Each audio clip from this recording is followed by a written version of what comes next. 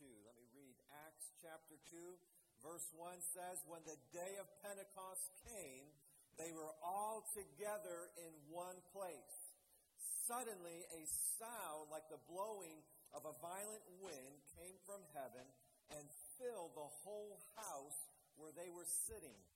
They saw what seemed to be tongues of fire that separated and came to rest on each of them. All of them were filled with the Holy Spirit and began to speak in other tongues as the Spirit enabled them. And then jumping down to verse 14 says, then Peter stood up with the 11, raised his voice, and addressed the crowd. Let's pray. God, we thank you again for your presence in this place. We thank you now for your word.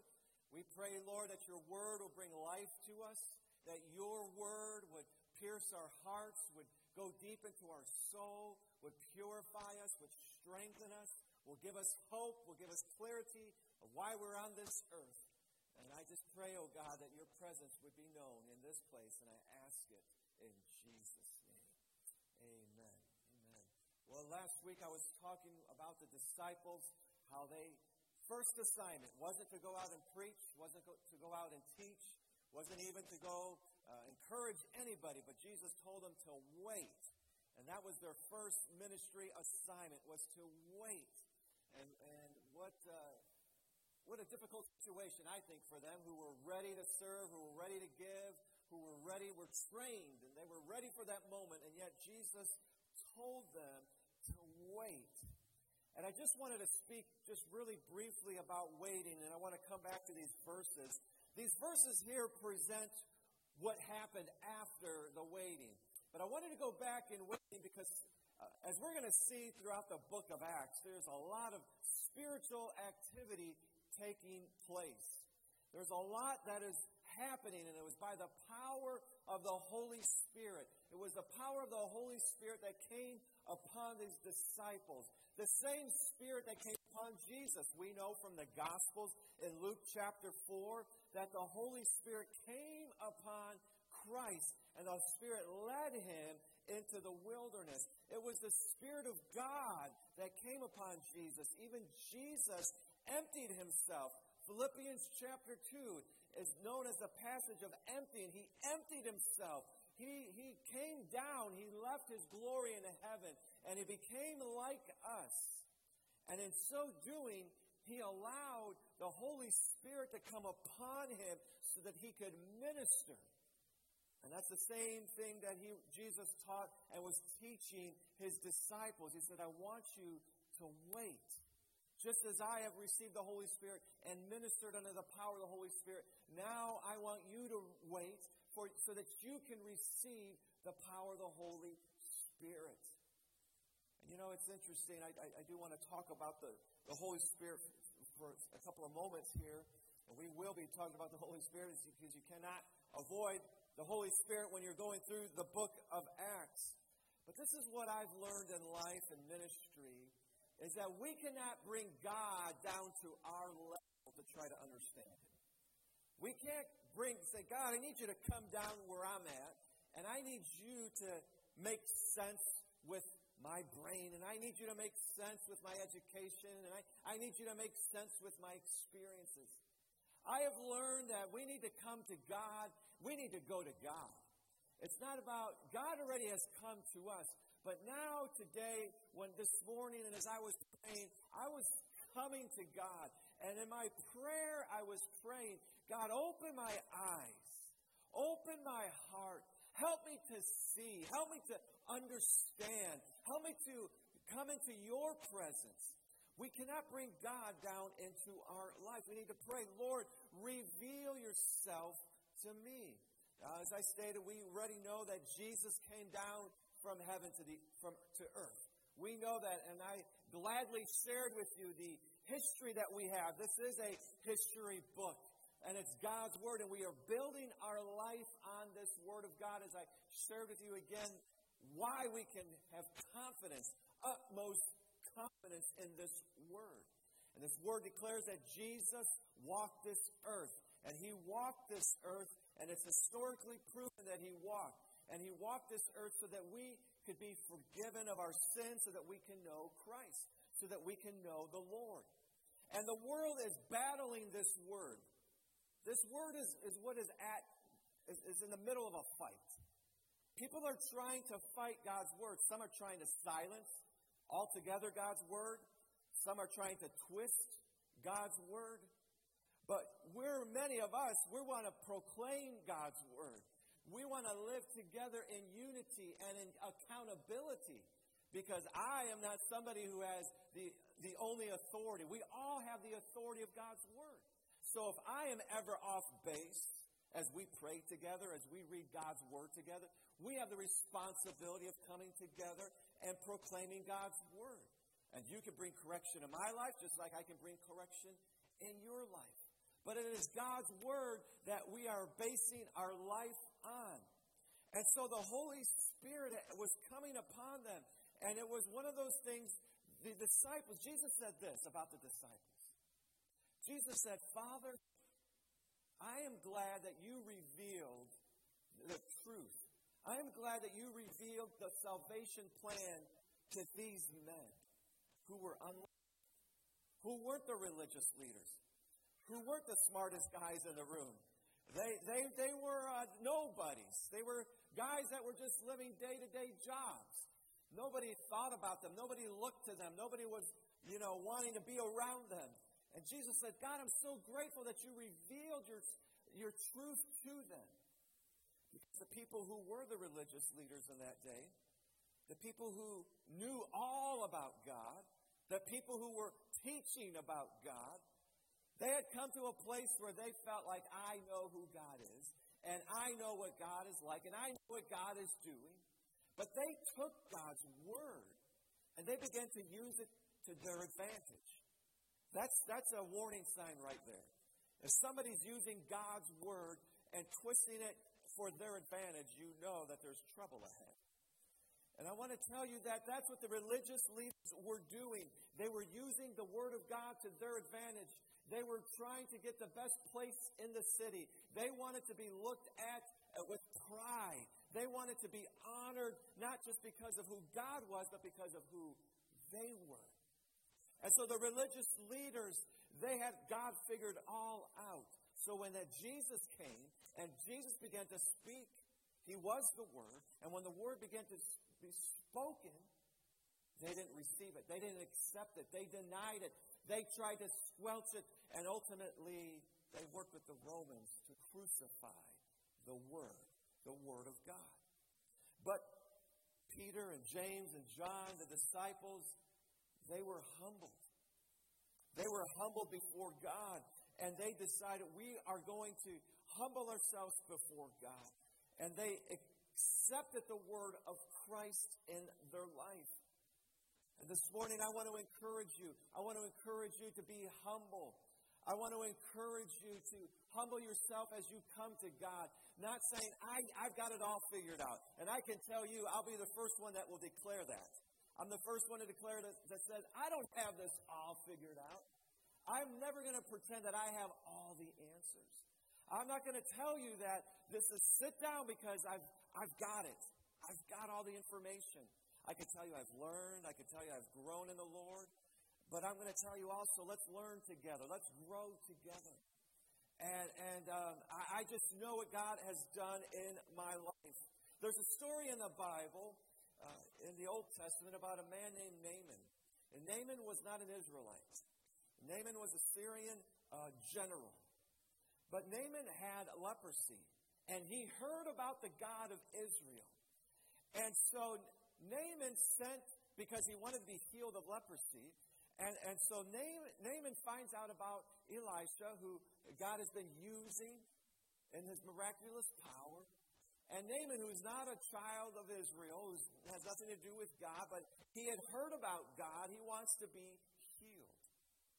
And so Elisha says, tell Naaman to dip himself in the Jordan River 7 times, and he will be healed.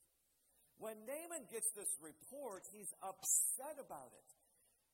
He's mad. He said, surely Elisha knows who I am. I'm a general. I'm a mighty man. I'm somebody of great importance. surely Elijah would want to come and meet with me and talk with me and pray over me and lay his hands on me. Why is he not even coming to visit me? He wants me to go dip in the Jordan, and the Jordan River was a disgusting river. It was an ugly, murky river. It was not clear water. It wasn't anything that you would want to dip yourself in. And Naaman got upset. But he had some smart guys around him that said, hey, if Elijah would have told you to do something fancy, if Elijah would have told you to do something important, you would have done it, wouldn't you? And he said, well, yeah, why not dip yourself? And he dips himself 7 times in the Jordan River, and he's healed. And I want to tell you this morning that I use that story and I use that illustration because sometimes we don't understand what God is doing. Sometimes we don't understand what He's doing in our life. I have been there many times, and God, I don't understand what you're doing. And sometimes it's to the point where I don't like what you're doing, Lord. I don't like how you're working in my life. I don't like that you're doing this or this is happening. I don't like it. But we need to be the opposite of Naaman. See, Naaman was filled with pride, which is interesting. Even though he had leprosy, he was still filled with pride. He was a general. He wasn't humble. He was prideful. We need to come to God in humility. And we may not always understand everything that God is doing, but with a humble heart. You remember about a month ago, we knelt on our knees and we humbled ourselves, the importance of being humble. God, I want to be humble before you. When we come to God with humility, and when we come to God with a desire, I want to know God. That's what the disciples had. I want to know more of the Lord. I've seen what He's done.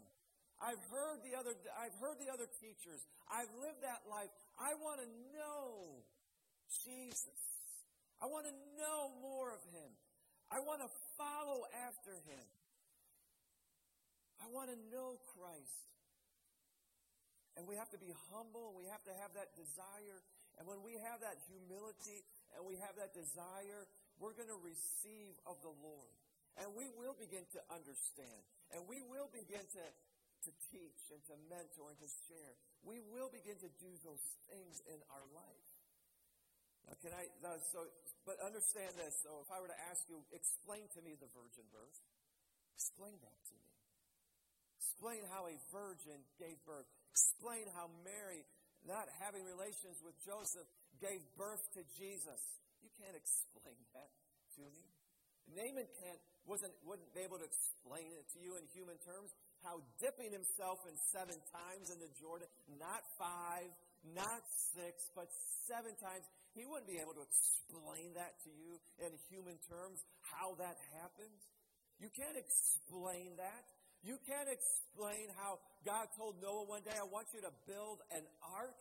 It had never rained on earth.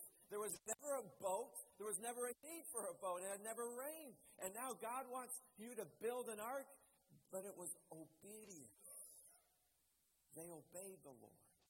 They came to Him with humility and a desire to know God. And they obeyed the Lord. And in that obedience,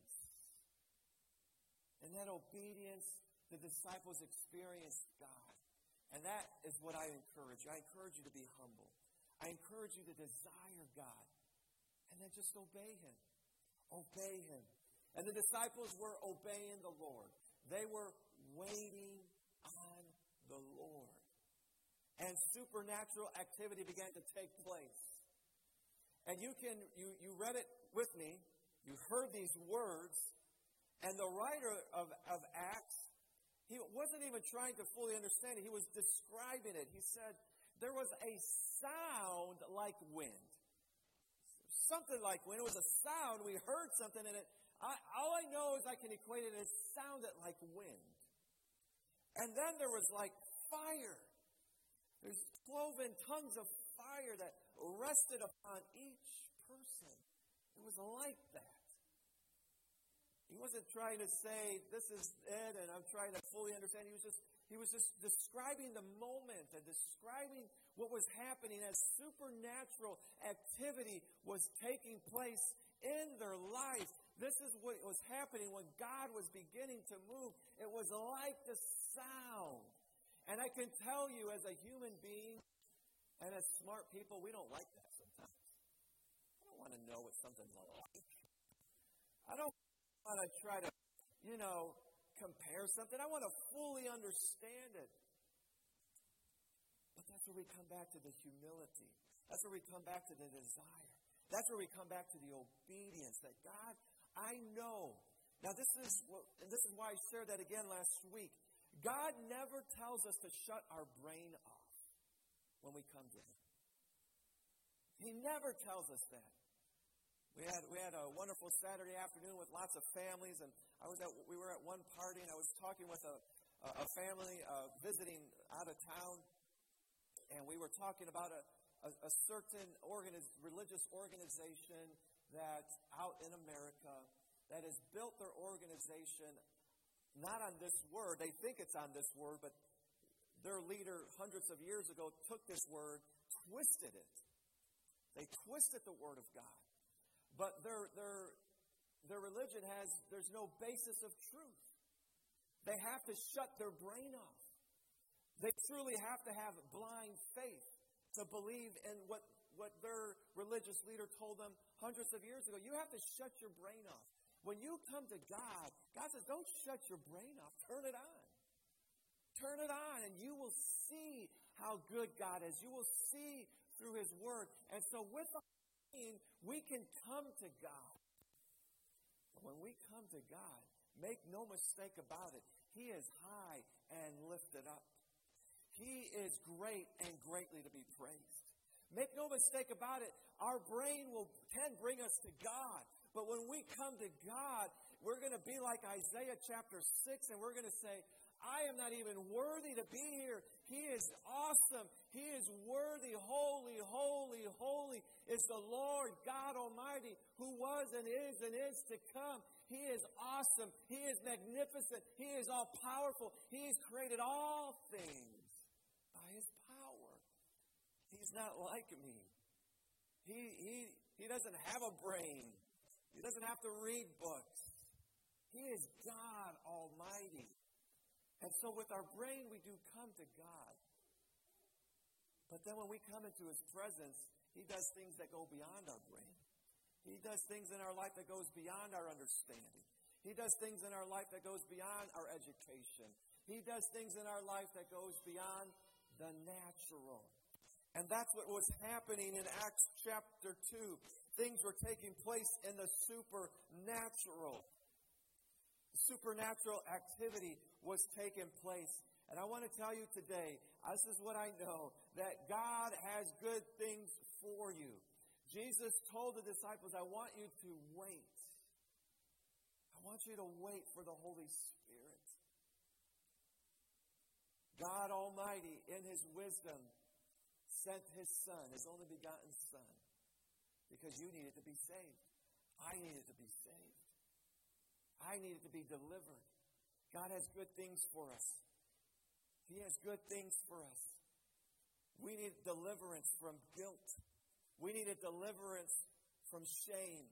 We need a deliverance from anger. We need a deliverance from lust. We need a deliverance from selfishness. We need a deliverance from just thinking about ourselves. We needed to be saved. And God knew we needed salvation. And we would never find that salvation in ourselves.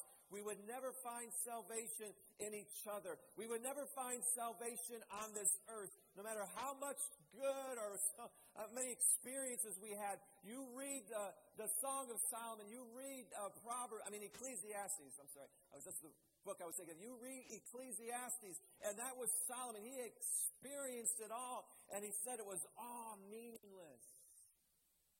God understood that this world did not hold the things that would save you and change you and transform you.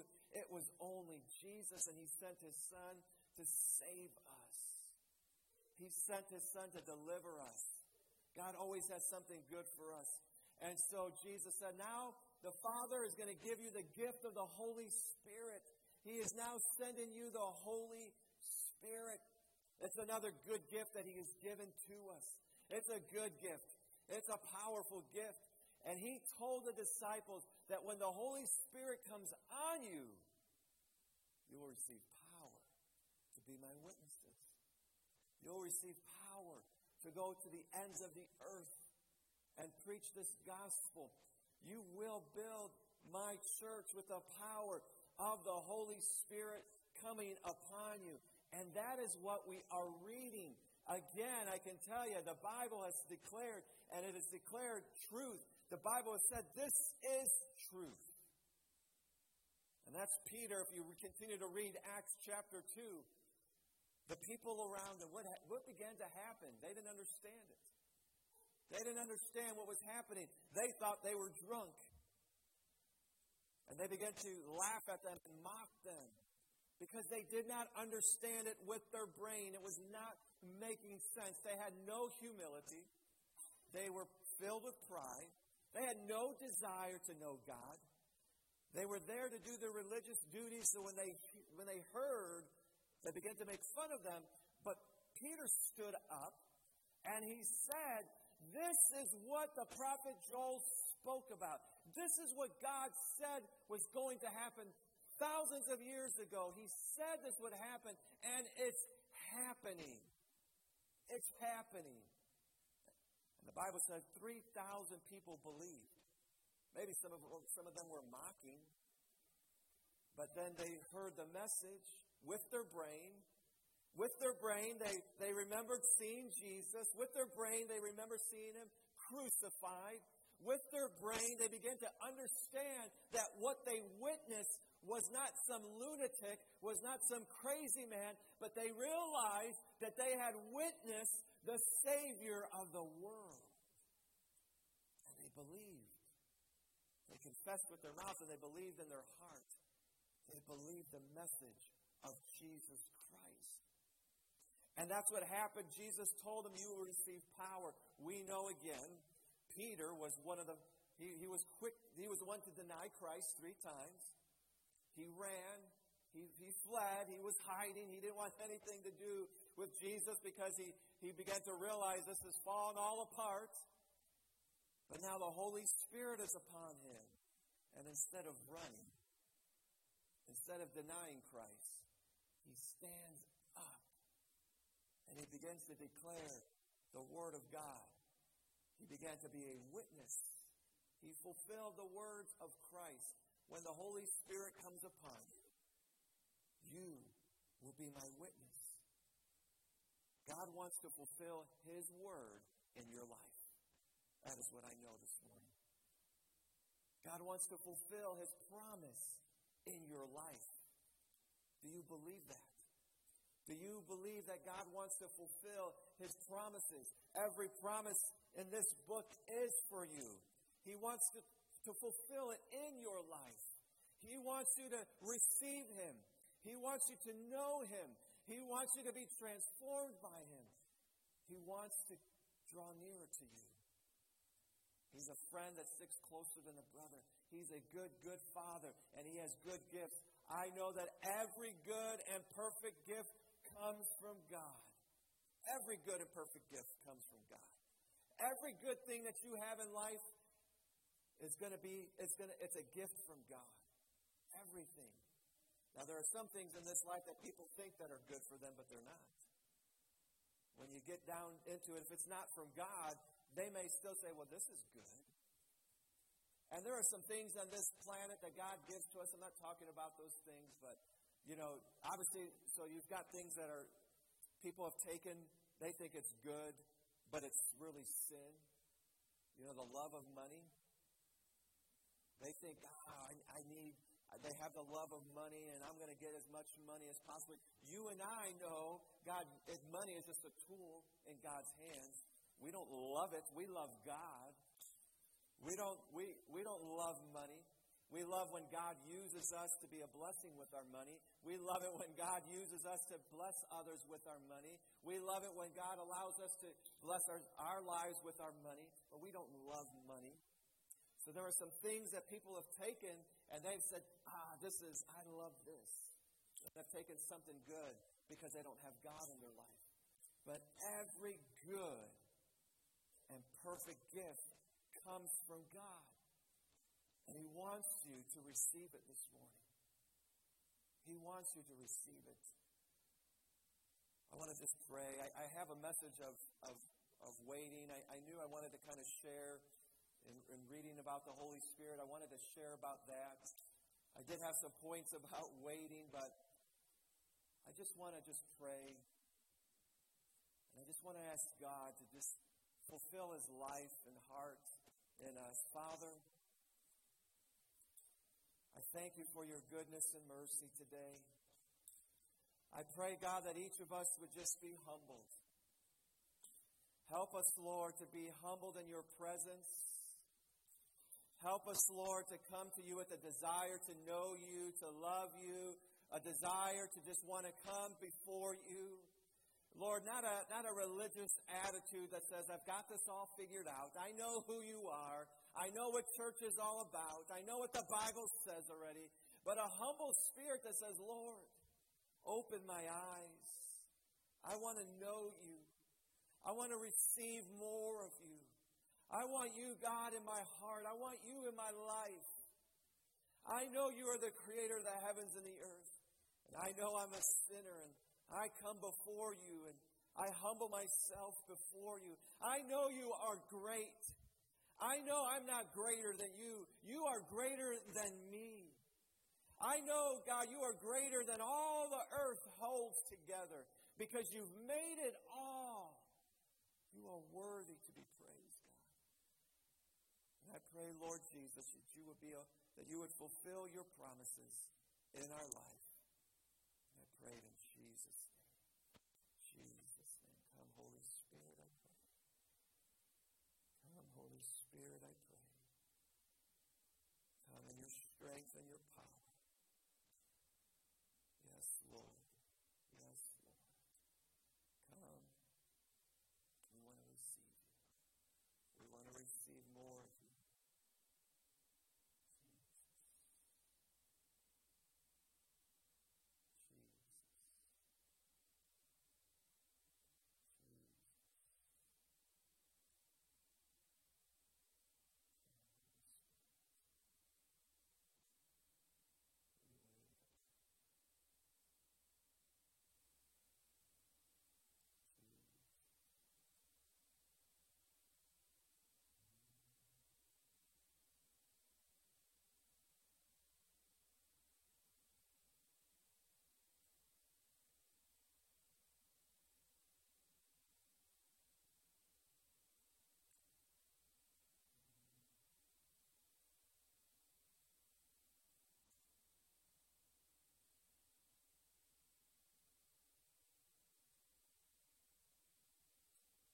Lord, we thank You for Your presence. We thank You for Your goodness and mercy.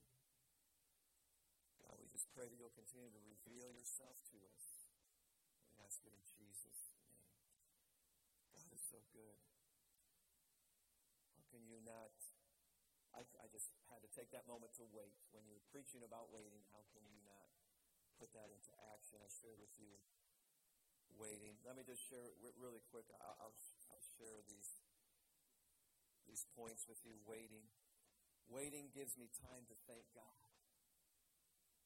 Sometimes we don't like to wait. I don't like waiting. I don't like pausing, that awkward silence. Who likes that? In life, we don't like waiting.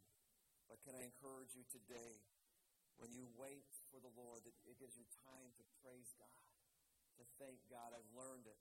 I shared with you that funny illustration of being at the restaurant, waiting on Tara to read through the menu. And I've learned in those moments when I don't like waiting that it's my time to praise God, to worship Him. It was interesting. I was talking with Helen Clark a couple of weeks ago, and I was thinking about this message. And I hadn't even begun to write it out, but I was thinking about the message. And I called Helen to check up on her, and she told me surgery went fine, but now I'm waiting.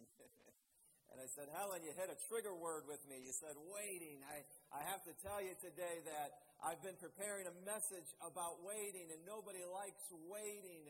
And we began just to encourage each other with the waiting, especially with the medical reports. Nobody likes to wait for that medical report to get back. Just tell me now, doctor. Just tell me what you're seeing. Tell me what's going on. Tell me what's happening in my body. We don't like the waiting. But I want to encourage you today that times of waiting give you an opportunity to thank God, to praise Him. Waiting is not a waste of time. I have learned that in life, and I want to encourage you. Accept it. Believe it. Don't accept the idea that waiting is a waste of time. Don't despise moments of waiting. Waiting is so precious. It's precious. It's a powerful time, unlike no other.